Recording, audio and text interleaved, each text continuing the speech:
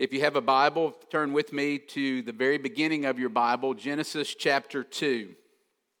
Genesis chapter 2. We're in a series in the book of Genesis, and we have been slowing down through Genesis 1 through 3 because these early chapters in the Bible are so foundational to living life well in God's world. And so we're going to spend this morning in Genesis chapter 2. The next couple of weeks will be in Genesis chapter 3. This morning, what we see here, remember, God's been creating the world. He created human beings. And this morning, we see that God creates marriage. Marriage is not our idea. It's God's idea. He invented it. He created it. And you know what that means? We're going to keep coming back to this. It means that He determines, not us.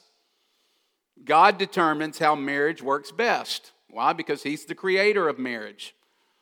And it's important, you hear me say this a lot.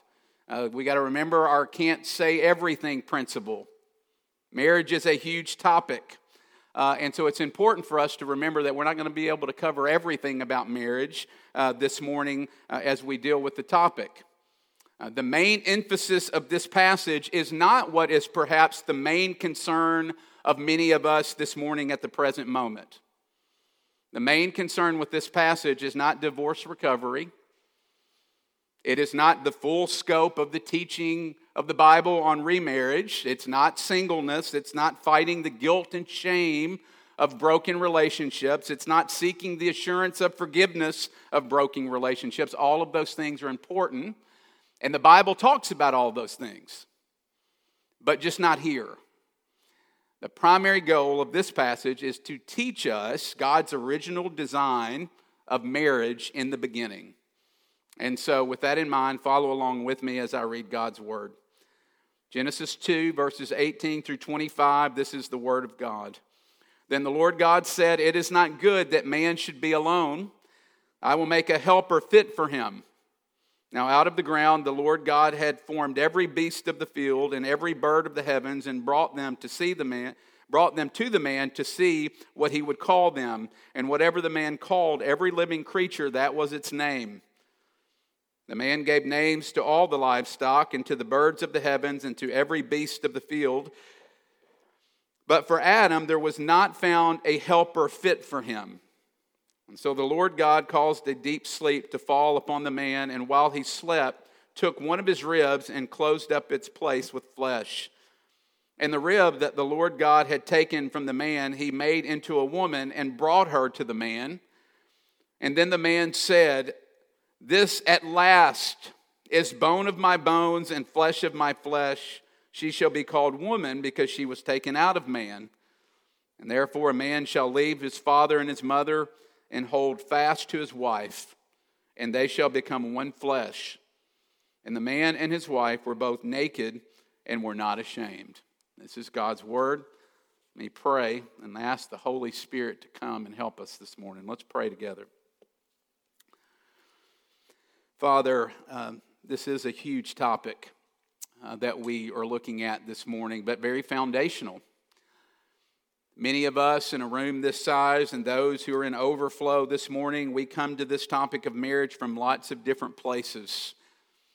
Some of us have been hurt by marriage. And so when we think about marriage, it automatically is a place for us of pain and disappointment. Others of us this morning would love to be married but aren't, and long for you to bring them a spouse. Some of us this morning see our marriage as the greatest gift that God has given us, and we could not imagine life without our spouse. So lots of different places, and we need you to come and give us a word wherever we find ourselves this morning. Some of us are dug in, and we think we know what's best, and we think we know how things should go and what is right. And I pray that you would give us the hearts of children this morning, that we would come to your word and to this topic needy, expectant, humble, and that we would be willing to listen to what you have to say about marriage. Give us ears to hear and hearts to receive. In Jesus' name, amen. In Matthew chapter 19, it's a very interesting passage. Jesus is being confronted by the religious leaders of the day, who were the Pharisees, and he is being confronted by them with questions of divorce. And here's what Jesus does. It's very interesting. Jesus responds back to them and says, these are the religious leaders. They're supposed to know everything. And he says, don't you know? Haven't you read? Don't you know what the Creator says about marriage? And then he quotes this passage. Portions of Genesis chapters 1 and 2. He goes back to the very beginning when asked questions about marriage. He goes to Genesis and focuses not on the deviations, but on the design of marriage. And the Apostle Paul, as we're going to see later, does the exact same thing. Why? Because to understand how things work, what do we have to do? You go to the person who made it. We consult the person who designed marriage. And so that's why Jesus goes back to the very beginning of the Bible. And when we go back to the beginning of the Bible, here's what we see, that marriage was designed to be a gift. Imagine that. Marriage was designed to be a blessing. Think about the order of creation. He creates human beings, and then he says it's not good that man is alone, and he gives Eve to Adam. And so we could say this is the crown blessing of creation, is God's goodness to man by giving him marriage. God loves us. That's why he gives us marriage. Now, let me push pause. That's important to say because it's true. But also, some of you hear that and it's very hard to believe, isn't it? Because we look at what the world, and marriage is on the rocks. It is down for the count. And maybe even in your own life, you're thinking, what? A place of blessing and flourishing and love? Because marriage in my life is a place of disappointment and pain.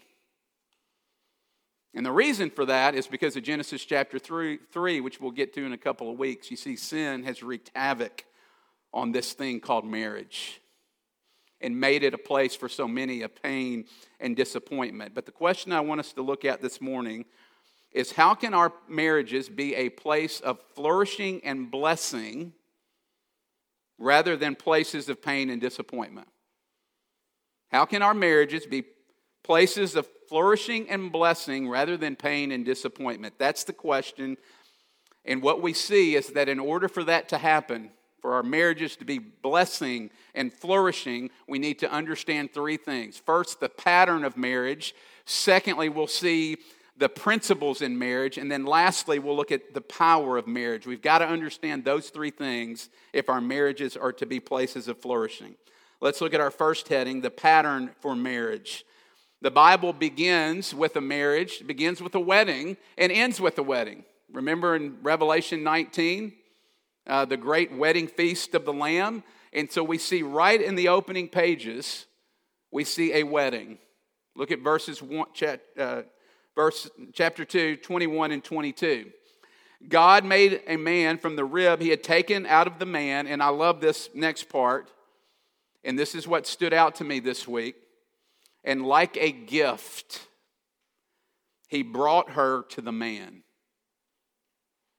One scholar says, God himself, like the father of a bride, leads the woman to be wedded to the man. You see, the tradition of walking the bride down the aisle and bringing the bride to the groom didn't start with us.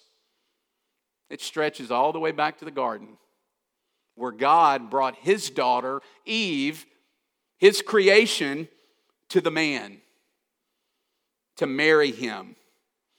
And then Adam, remember, it was not good that he was alone, and God starts parading the animals in front of Adam, and Adam starts naming them. And then it says that there was no helper fit for him. And then God creates woman. And in verse 23, you see Adam breaks out in poetry. It's poetry. That's what it is. Adam starts singing. At last, bone of my bone and flesh of my flesh. In other words, finally, another human being, someone who is like me, a helper that is fit for me and that is suitable for me. And so then the question is, what does that mean? Helper? Well, over the years, people have taken this to say, see, that's why I don't like the Bible. Because it's demeaning towards women. That's not what it's saying. Let's work this out. Remember Genesis chapter 1, verse 27. God creates human beings, and it says male and female, husband, wife, in the image of God, being both equal in dignity and honor. And maybe you say, okay, well, but helper still seems to indicate that the woman is less than him, less than man.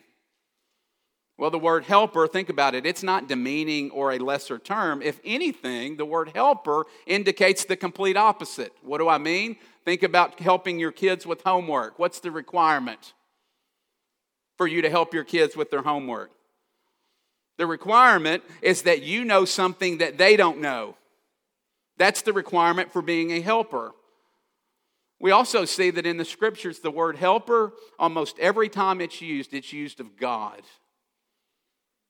to describe him and the aid that he would give Israel over their enemies. I could list 100 scriptures, but Psalm 46, God is your refuge and your strength and your very present help in time of trouble. Moses uses the word helper when he talks about God delivering him from Pharaoh. And so the word helper is someone who has resources and abilities that you don't have. So to say it another way and more clearly, the word helper is not a term of weakness. It is a term of great and wonderful strength. And we see this phrase here, helper fit for him. Look at verse 18. If you have a New International Version, it might say a helper suitable for him. The word fit or suitable literally means according to his opposite. And so what that means is that the woman was made to be a corresponding counterpart to the man. The woman would make it possible for the man to be who he could never be on his own. And likewise, the man would make it possible for the woman to be who she could never be on her own. What he lacked, she supplied. What she lacked, he supplied. And so what we see here from the beginning is that God created male and female, equal in dignity and honor, but also distinct and different. And these differences are not meant to hurt you in marriage. They're meant to help you. Men and women are designed differently so that you can help one another and aid one another in the areas that you lack. So what does this mean for us as we think about God's design for marriage? What do we learn? Some few application points here. We learn, number one, that marriage is monogamous. It's between one man and one woman. You say, well, I see polygamy all in the Bible. Well, not until after the fall. Not until Genesis chapter 4 does polygamy show up. Marriage is designed one man, one woman. The other thing we learn is that marriage is heterosexual, between male and female, husband and wife. We also learn here that gender differences are at the very heart of creation. Male and female, God created them. And again, we live this side of Genesis chapter 3, and so yes, sin has blown marriage to bits in some ways and made a mess out of many marriages. And sin has wreaked havoc on gender and on sexuality. And we see that clearly as we look at our culture. But Genesis chapters 1 and 2 says that's not the way it's supposed to be. That's not the way God designed it at the beginning. that human beings are not generic, but they're gender specific, and the genders are not interchangeable. You see, our culture wants to blend the genders, but it's important to note here that gender is not a social construct. You're not made male and female merely by our socialization. Again, let's come back to it. Who created you? Who gets to say who you are? Your Creator gets to say who you are. God says who you are. He gets to tell you that. Why? Because it's God that puts the X chromosomes and the Y chromosomes together, and that's who you are, male or female. The other thing that I think is important as we think about marriage, that we see clearly here that's really important, is that differences are good in marriage. And that we should learn to appreciate them. You see, part of the problem in our marriages is because we're self-centered. We think the world revolves around us. Remember that from the first sermon in Genesis? And so because of that, we think everyone should be just like us. And so what that means is then we want a spouse that's not high maintenance. We want a spouse that will never confront us or seek to change us, but we want someone who is compatible with us in every single way. And this passage says no. That God gives you someone that's different than you, not to hurt you, but to actually help you. What if we believe that? Just that one thing. That your spouse was given not to hurt you, but to help you. It would be a game changer in our marriages. Why? Because instead of seeing our spouse as against us and getting defensive, our instinct, what if it was to be, I need them? They are to help me. What if we saw our spouse's differences not as a threat or as a deficiency in them, which we often do? What if our instinct was to say, I'm curious. What are they trying to teach me? What is God trying to teach me? What do I need to see that I can't see on my own? What if that was our instinct? Or what do I need to learn? Or what is my frustration with them revealing, not about them, but is revealing about me? Friends, marriage, a marriage that flourishes, begins with understanding first the pattern of marriage. Secondly, again, so much more we could say. Secondly, the principles of marriage. We see some very foundational principles here in regards to marriage. And one of the things we see is that marriage, a foundational principle, is friendship. Look at verse 18 with me. Very easy to miss, but what's the primary reason that God gives Eve to Adam to be married? What is the primary reason that God gives Eve to Adam to be married? It's not for sex. That's often what we think, or primarily for sex. No, why? Think about the narrative.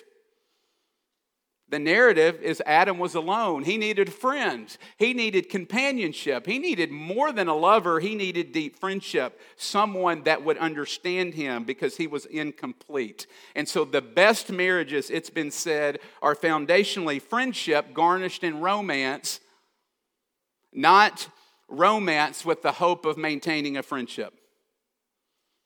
And it makes total sense if you think about it, those of you who are married, doesn't it? Why? Because what are you doing 99% of the time in marriage? Relating to one another as friends. You're walking around with spit up on your shirt. You're changing diapers. You're working. You're talking about finances, thinking, how in the world are we going to pay for this? Or we're out of money. Or you're raising children. Or you're running carpool, or you're thinking, do I put my kids in public school or private school? And then you've got the storms of life that come crashing in on you, and you lose a job. And you have a wayward child, and your health starts to decline, and then you start to lose your parents and people that you love. What do you need in those moments? You need a friend. Marriage is friendship, and you will be frustrated in marriage if you do not have a friend. What are you doing, those of you who are married, to cultivate companionship, to cultivate friendship in your marriages? If you're single and long to be married, there's application here for you on who you should be looking to marry. Of course, you need to be marrying in the Lord and looking for a Christian, yes. But right at the top of the list, right next to that, is that you should be looking for someone who is a friend. It's been said, date and marry your best friend. Because marriage foundationally is friendship and companionship. Verse 24, the other principle we see here, look at this idea of a man shall leave his father and mother. This idea of leaving gets at the priority of marriage. So marriage is to be the number one relationship and have the number one priority in your life. It's to be the most important relationship in your life. And it must be more important than your leisure time, than hunting, than sports, than your parents, than your career. Why? Because it's the way God made marriage. And if you try to do it differently, you're in trouble.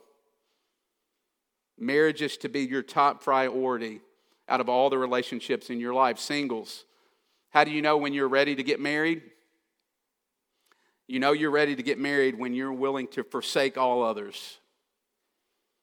And when you're willing to make this person the top priority in your life above your career, above your family, above your recreation, and above your dreams. And people often ask me, why is that? Why does it have to be the number one priority and get the most of my attention? Why? Because it's the only human relationship where you're in covenant with another person. Verse 24, it doesn't only involve leaving, it also involves cleaving. Hold fast to your wife. That gets at this idea of covenant. That's what marriage is. It is a personal, it's public in that you stand before God and witnesses and you don't care who holds you accountable to the covenant. And it's also permanent. So it's a permanent commitment. It's personal, public, and permanent commitment between a man and a woman, a husband and a wife. And when we get that covenant is foundational to marriage, that also helps us to get a proper understanding of love, don't we? Of what true love is. I used to get this question all the time on the college campus. Love is covenantal. Love is not a feeling. It is a commitment. It is a decision. The world sees love as a ditch that you fall into and out of. That's not what love is. I used to have students come to me in their freshman, sophomore year, and they would say, I was in the Grove, and I was looking into that special someone's eye, and I just felt it, and I'm in love. And I would say, okay, you're in love. Then go to a church. I'll do the wedding.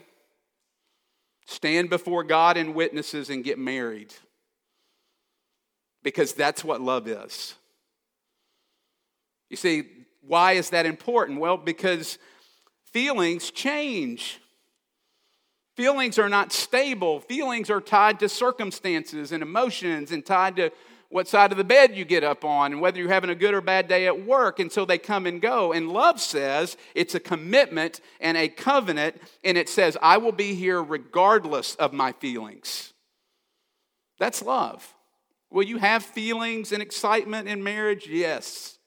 My point is that the feelings are a byproduct. They're a byproduct of the covenant commitment that you've made with one another. Lastly, verse 24 there, as far as a principle, this idea of one fleshness, I think is important for us to talk about. This idea, you see, that's foundational to your marriage flourishing is unity. This one flesh means social and emotional and spiritual and financial and physical unity takes place within marriage. And so sex then becomes an outward physical manifestation of that one fleshness that pervades all the other areas of the marriage relationship. I had a person from the congregation come up to me afterwards and said their kid leaned over to them in the service at about this point and says, "What's sex?" And I said, "Mission accomplished." You know why I said that? Because this sex belongs to the church. It belongs to God. He created it. And so I want the church to be setting the pace on how we think about sex. as we go forward in the world. God made sex, let me say it another way, to be a symbol that acts out the covenant of marriage. Sex is your covenant renewal service. It's God's created way for a husband and wife to say to one another, as the years go by, I am still here. I have not left you. I am yours completely and permanently and exclusively. I belong to you. And so right from the very beginning, we see the Bible's sex ethic. That a covenant between a man and a woman, marriage, is necessary for sex. Let me be clear. Sex is between a man and a woman, a husband and a wife, in the context of a marriage covenant. Could we say more about that? Of course. There's lots more to be said. Let's look at our last point. The power of marriage. We're not very good at this marriage thing, are we? And so where do we get the power to do this? How do we love this way and commit this way? Well, it's interesting, is the Apostle Paul, it's crazy as you start looking at it. When the New Testament writers start talking about marriage, they go back to Genesis. And the Apostle Paul in Ephesians chapter 5 starts talking about marriage, and he quotes Genesis chapter 2, verse 24. Therefore, a man should leave his father and mother and hold fast to his wife. They should become one flesh, but then he adds this. He says, this mystery of marriage is profound. And I am saying it refers to Jesus and his church. And so what does that mean for us? Well, think about it. Out of all the things God could have used to be a symbol of the union that exists between Jesus and his bride, the church, you know what God chose? He chose the marriage relationship. And so that means that marriage is supposed to be gospel reenactment. It's a real-life picture of how God loves his people. There's this shocking story in the Bible in Hosea where a man is asked to marry, and he marries the town prostitute. And after he marries her, she keeps cheating on him over and over and over. She keeps running after other lovers. She eventually has children from these other men. And through all of this heartbreaking infidelity, the husband stays. He remains in the marriage and remains committed to her. And you know what God says? God says, that's it. You see that picture? That is how God loves you. And I want you to think about that. Because when we look at God's marriage to us, it has not been very good. Because we are a terrible spouse to God. Because we are relentlessly running after other lovers. But you know what God says? God says, I'm in covenant with you. And so I'm going to relentlessly run after you. Despite your unfaithfulness, I will be faithful. Despite you breaking promises, I will keep my promises. That's the gospel. The gospel is such good news because it says that all that's wrong with us, Jesus gets on the cross. All of our shame and all of our infidelity and all of our lack of love and selfishness and blame shifting, Jesus gets and dies for. And you know what? The gospel is such good news that we get all that's good about him. We get his riches and his righteousness, they become ours. Friends, God does not marry you because you're lovely. He marries you because he loves you and wants to make you lovely. Friends, I don't know where you are this morning. I know that this has potentially been very hard and difficult sermon to hear. Some of you are happily married. Others of you are miserably married. Some of you are single. Some of you are divorced and recovering, widowed, remarried. I don't know where you are, but here's what I want you to hear is that there is a marriage that is yours in Jesus. This is the point. There is a marriage that is yours in Jesus, and guess what? It is not over, and it will never be over. Why? Because Jesus will never leave you nor forsake you. Christ is yours. Think about what we sang. Christ is yours forevermore. That's the marriage that you're in if you're a Christian this morning. And so my question is, will you come to Jesus this morning? Will you come to a love that will never let you go? I hope you will. Let's pray. Father, thank you for loving us enough to lay down your life for us, your bride, in order to make us beautiful. Would you forgive us for the ways that we ignore your design for marriage? Thank you that you're in covenant with us and that you will never let us go. What an amazing promise. We ask these things in Jesus' name. Amen.